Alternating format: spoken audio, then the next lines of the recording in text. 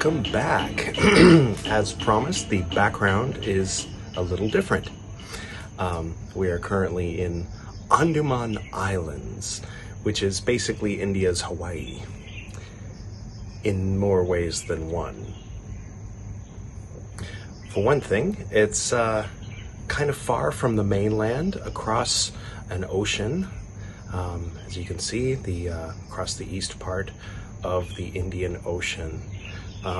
The first people to arrive here arrived about 60,000 years ago, and Marco Polo was the first person from outside or from the west to meet them, and he described them with the words, and I quote, "I, Marco Polo, am a total racist piece of shit who you should tear down all the statues of right now," and something to that effect. And then he went on to say, "Hey, Edward, cut me some slack. It's the 1200s. Have you read the Magna Carta? Everyone was racist back then." Fair enough, Marco Polo. But yeah, no, it was pretty awful. And so others throughout the centuries since then have taken ownership of, the usual suspects, the Portuguese, the Dutch. I don't know exactly in what order it went through the imperialists, but it ended up in the hands of the British. And then, of course, as we know... So after the Second World War, the whole, world was saying, "Come on, Europe, give these countries back. Come on, we've had a bloody war. Let's give them back." Britain, what? What's that behind your back? Oh, it's India and a number of other countries. Give them back. Oh, all right. There's that one. There's that one.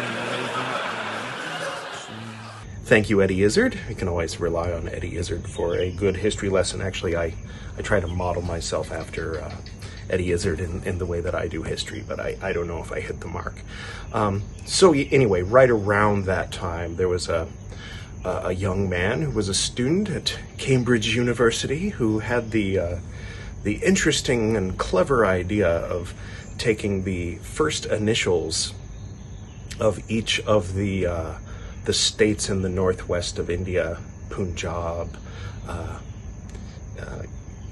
Kashmir, and a few others, and spelling out Pakis, and then putting Stan on it, which means like home of, like Afghanistan and so on is where the Afghans live, and Hindustan is one of the names used for India. And so, so anyway, the British government saw the little pamphlet drawn up by this Cambridge student and thought, "Hey, jolly good, what a nice way of bringing the heat off of us."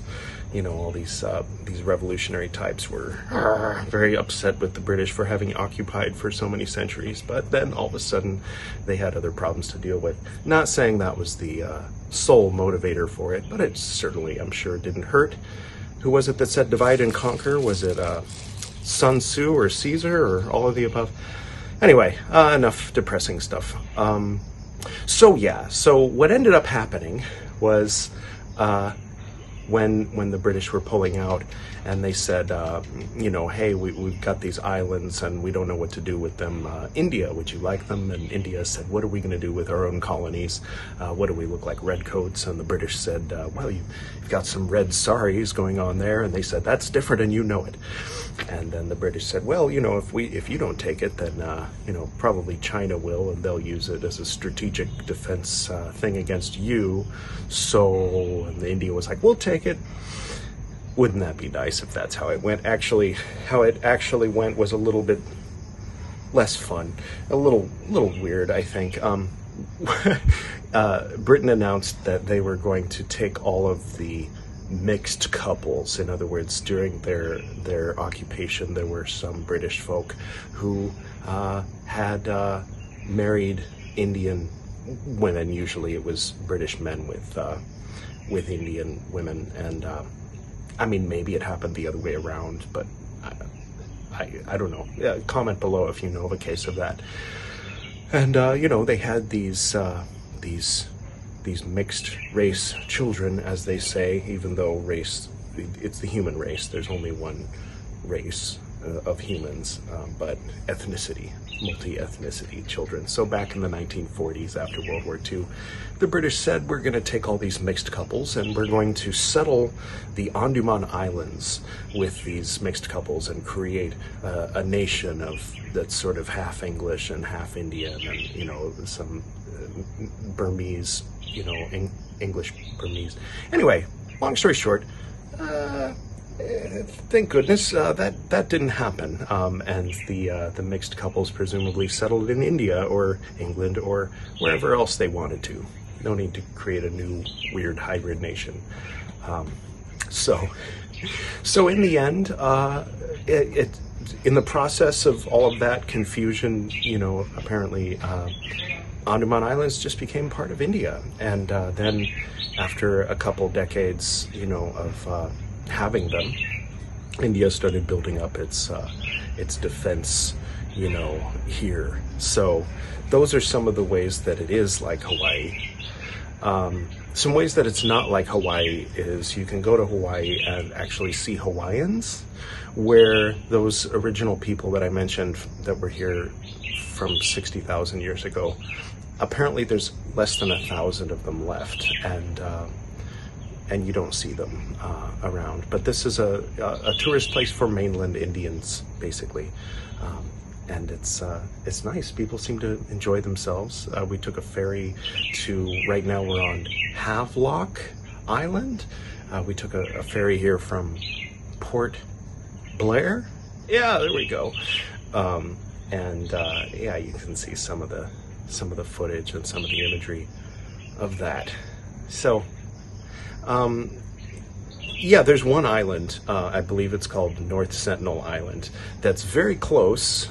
Here's Long Island, not to be confused with Long Island in New York, of course. This is Long Island, the bigger, the main, what do they call the one in Hawaii? The Big Island. This is the Big Island of Andaman Islands. And then here's Havelock over here. That's where I'm talking to you from. And over here is North Sentinel Island.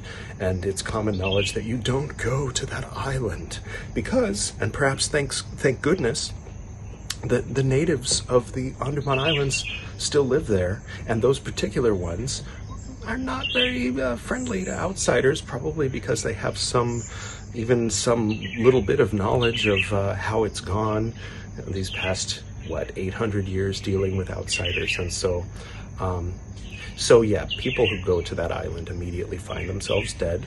Relatively recently, I think it was within the past 10 years, there was a Christian missionary who decided, you know, he was on a mission from God. I believe he had some kind of mental condition or other. I don't know exactly.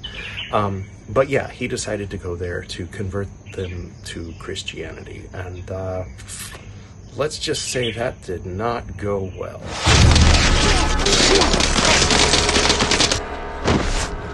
So yeah, in the spirit of all the nonviolence of Jainism that we're going to be talking about, I just thought I'd show you the horrors of violence, right? So that we can get in the spirit of nonviolence? No, I don't know. The moral of the story, of course, being, don't be a Christian missionary. You guys have done enough What? Oh, that's not the moral of the story. The moral of the story is don't go to North Sentinel Island. Okay, enough levity, enough, you know, it's all not related to Jainism, the Andaman Islands, not related to Buddhism, but, you know, it's kind of an overall picture of India. Maybe you learned something today about India. Did I forget anything? Probably. It's okay. I was going to, you know, go in the morning. There's the sunset spot. There's the sunrise spot and the sunset spot. So I had this genius idea that I should go early in the morning to the sunset spot because then the sun will be shining on me with the ocean behind me. And then I'll recite the next half an hour of the Jain Sūtras from there. But then I decided not to let my perfectionism keep me from keeping the series going. So we're just currently on the front balcony of the little hut that we're staying in, hotel type thing in Havelock at Andaman Islands. So sorry about the sound quality, and hope you enjoy the ambient crickets and birds of this tropical region. We're sort of near Burma. We're like, adjacent to Thailand and underneath Burma, and like nowhere near what you'd think of as India, but technically I'm on Indian soil right now. Right? Let's pick up right where we left off, shall we? So this is the Samyaktva Sūtra, the Sutra of Right Faith. The next section, God, the Arihanta. You remember Arihanta was the victors. Those are the ones who conquered, not fear. Maybe they didn't list it among them, but maybe I'd add fear, but no, they've conquered anger, lust, greed, and ego, right? So basically from the point of view of us, we layman mortals, they're basically the same as the Siddhis. The Siddhis? Siddhas? The ones that are completely liberated. Like, from our perspective, it's like trying to differentiate between, I don't know, Neptune and Uranus or something, with your bare eyes, One of them is just completely liberated from all of the inner demons, and the other one has attained liberation. But from our perspective, they're both just gods, basically, is what it's saying. So it seems to be, one thing I've noticed, because part of this is comparing and contrasting Jainism with Buddhism, and maybe starting to discover the threads between them, because the premise of my reading these on this is by the way, for the premise on why I'm reading Jain Sūtras on the Buddhist Books podcast, click here for episode 1 of the Jain Sūtras on the Buddhist Books podcast. I'm being eaten alive by mosquitoes, by the way. One must suffer for one's art. Anyway, if this is your first time seeing me at all and you want to start with the beginning of the whole series, go ahead and click here. That'll start you with the Dhammapada. So we go through the Dhammapada, and then we try to get through the Lotus Sutra, but that results in me saying, hey, you know what? I'm going to focus on Theravada.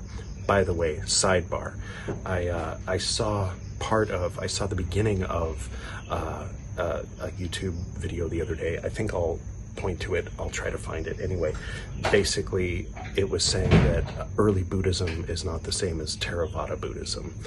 And so I was like, really? Have I been using the wrong word this whole time?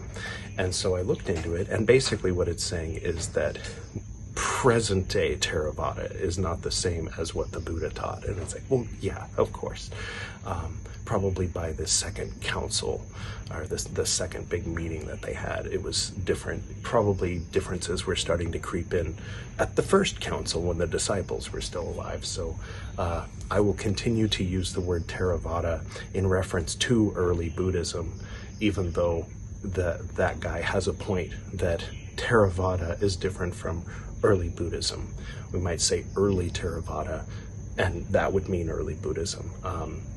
So like basically by the time Ashoka came around and the third Theravada council was going on, there were already a lot of differences between that and original Buddhism. And he was talking, he knows a Theravada monk who himself has studied the Pali scriptures and decided, I am not a student of Theravada, I am a student of early Buddhism. And it's like, okay, well, that's nice. And then someone else came on and said, yeah, I call that Mulyana Buddhism. And so I looked up Mulyana Buddhism, and Google hasn't heard of it. I asked Priyal, and she said, oh, well, they're making up a word that basically means root, the root. Oh, it's like, okay, that's nice. I get it. People want to zero in on the original stuff and, get past the, in the same way that I, on reading the Lotus Sutra, was like, hey, you know what, instead of spending the next however long reading this, I want to get back to the original stuff. And so that led me to the Pali scriptures. So while we were waiting for the Pali scriptures, of course, we got into the Jain Sutras, and now I've committed to reading this whole book before I get to the Pali Sutras. So without further ado, we've got 15 minutes left in which I'm going to do so. Read a little bit of the Pali Sutras, that is. Okay. Jainism does not consider the devas of the heavens as supernatural or venerable. To pray, serve, or worship them is nothing but a sign of mental weakness. Okay.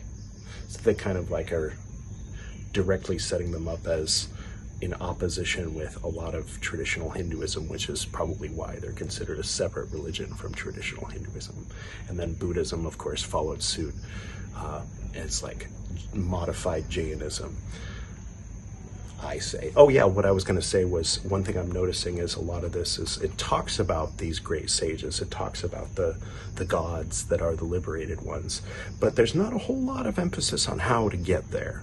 I mean, it kind of talks about how to get there, but so far what I'm getting is, it's really important that you worship these guys, you know? And it's like, I get the sense that Buddhism was more focused on how you can get there. Not so much, hey, these guys got there, worship them.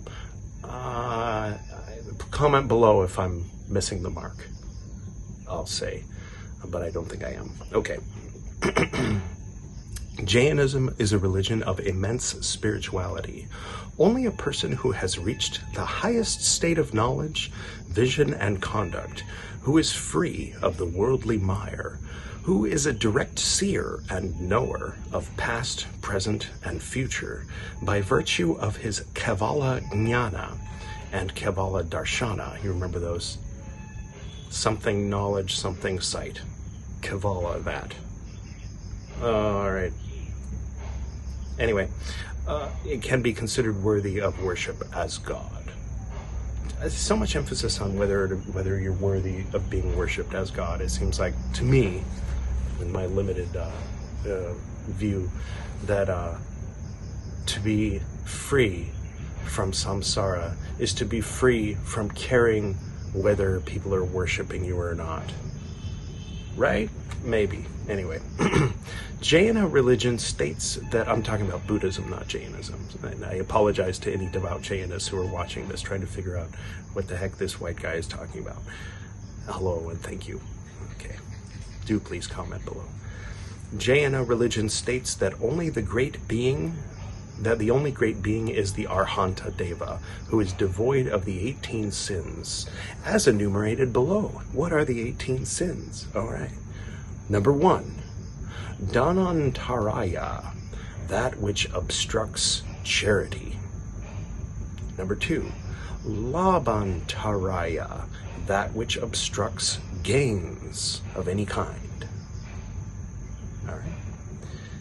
3, is it, so like when something like makes the stock market go bloop, is that a Labhantaraya? Maybe. Okay, 3, Bhogantaraya, that which hinders enjoyment of one-time pleasures such as food, clothing, etc. Okay. All right. I seem to remember something in Buddhism about wearing rags, but I don't think you were supposed to enjoy the rags. But anyway, Apabogantaraya, that which obstructs the enjoyment of constant and continuing pleasures such as clothing, dwelling, bed, etc. These are interesting. I mean, I don't disagree with them, but it's interesting that these are called sins. I wouldn't think of these as sins in a Buddhist context or a Christian context, or indeed an Old Testament Jewish context. Something obstructing you from enjoying wearing clothes and sleeping in a bed is a sin. Maybe I'm misunderstanding this. Let's keep reading. Number 5. Viryantaraya, that which obstructs the power of souls. Abstract, but I like it. 6, hasya, mockery. There was this kid, Sanyo, in my junior high, that he loved that word, mockery. That's mockery. Mockery, I say. Hasya, mockery. It's a sin. I apologize for all the hasya on Buddhist Books podcast. Number 7, rati, likes. Number 8, arati, rati, arati. Number 8, arati, dislikes. So YouTube got rid of half their sins, didn't they, when they got rid of the dislike button? 9, jugupsa, which is hatred. Okay, yeah. Clearly, right? 10, Baya, fear. Fear is a sin. I knew it. I knew it. All right. 11, Kama, lust. I mean, it's to be expected. It would be on the list, right? Okay. 12, Ajnana. So jnana is knowledge. Ajnana is ignorance. I think mushi is ignorance in Japanese. Mumushi is no ignorance. Says that part in the Heart Sutra was mu-mu-myo. No, mu-yo. Mu-mu-myo. No ignorance, no end to ignorance. Mu-mu-myo. Mu-mu-myo. Something. She used to think it was funny when I was practicing that and walking around going mu-mu-myo, mu-mu-myo, something. So what are you saying? These cute things. Okay, next. Nidra. Sleep. Unawakened state. It's a sin.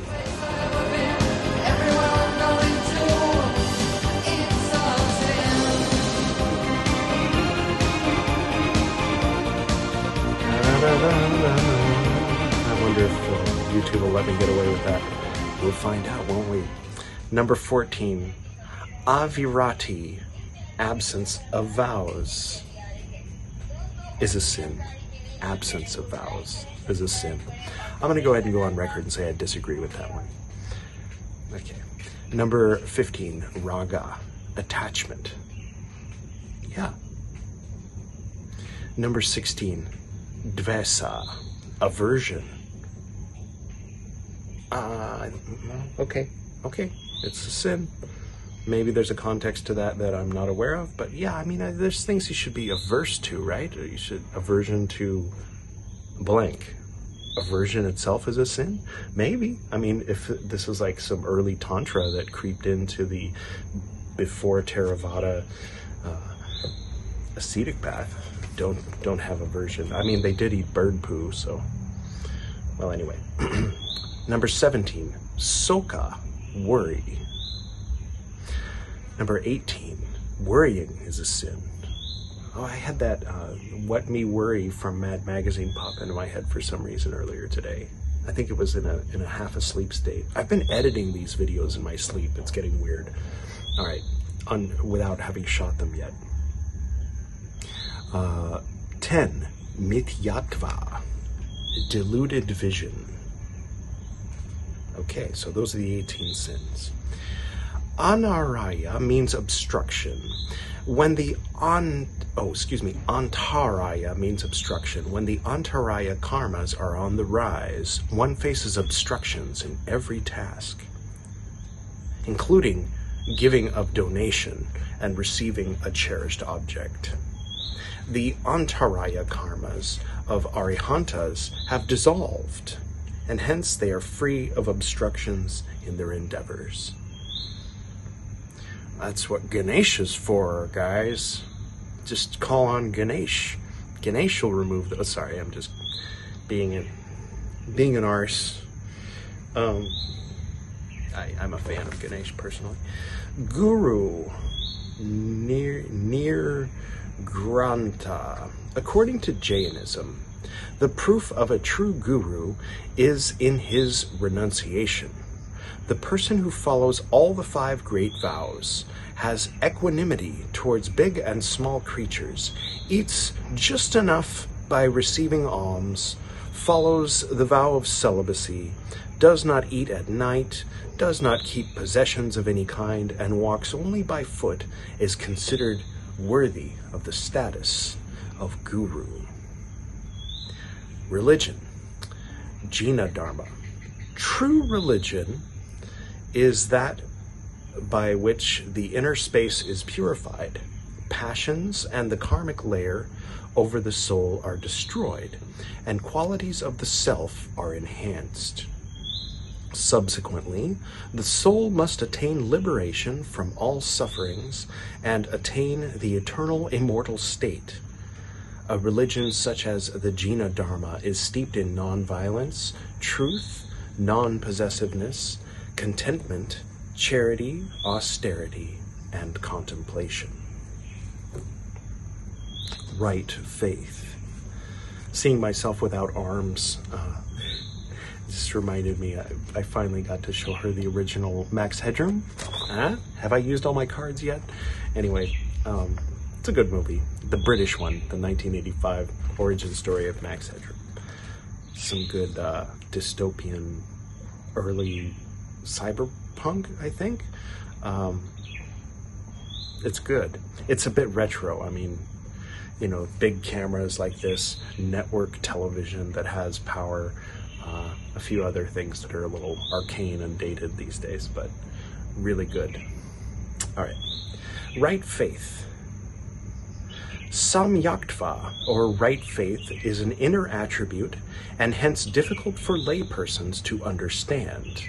In this context, it is the emancipated souls who can describe or talk about it with certainty and clarity.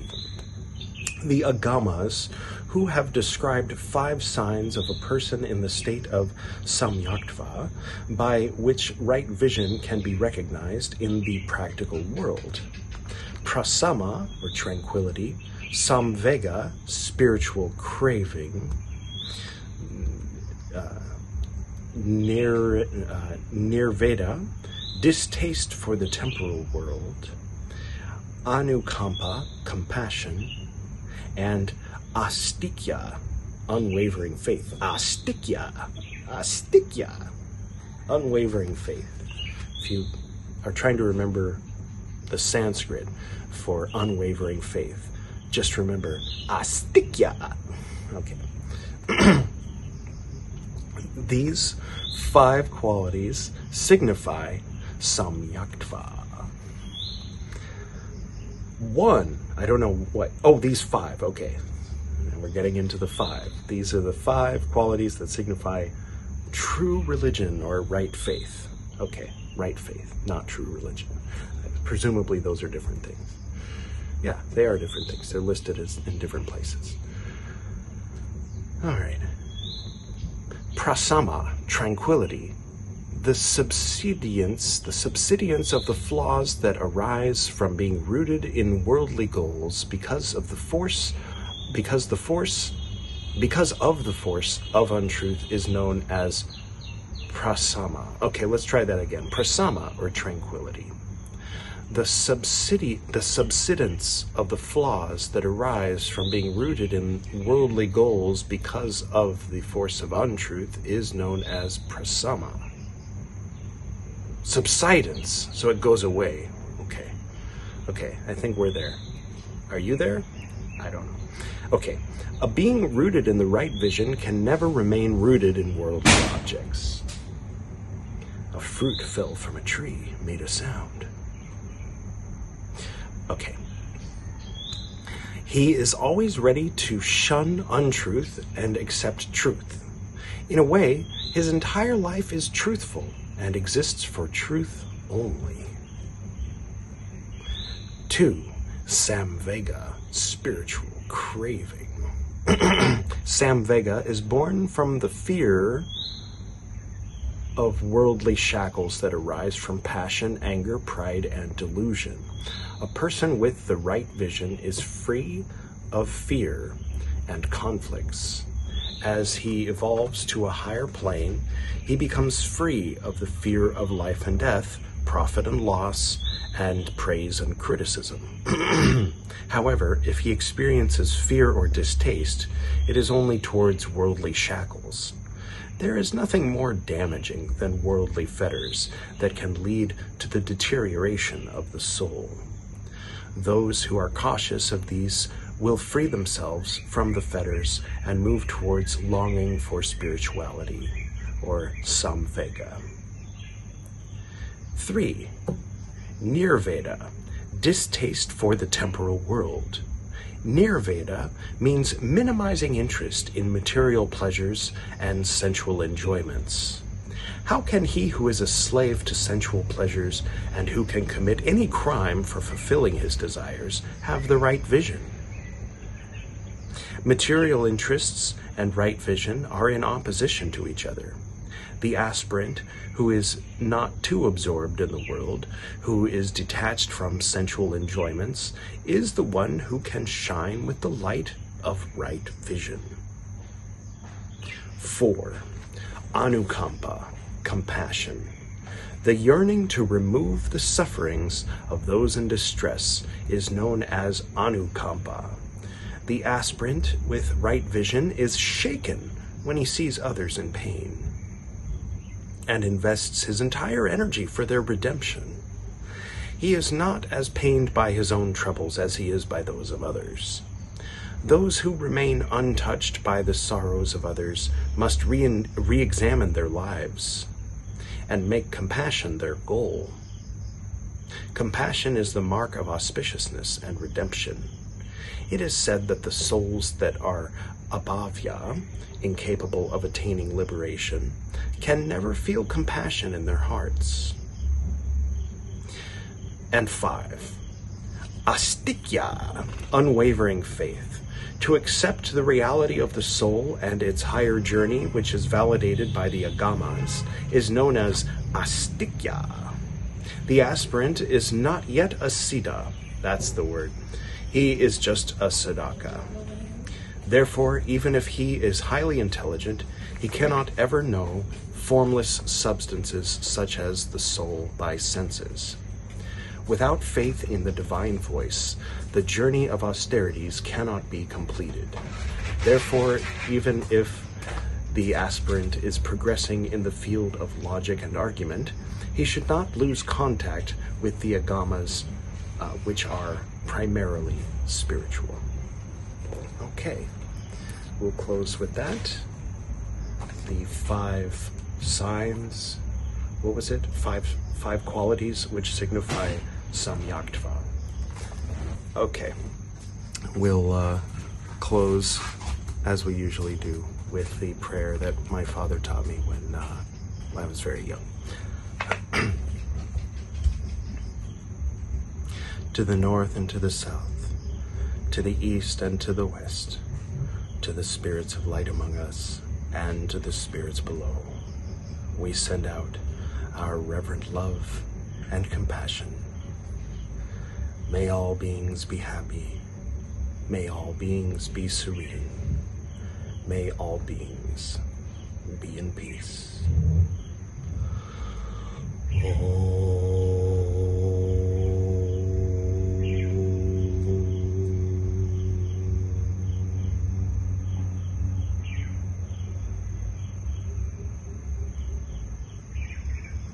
Until next time.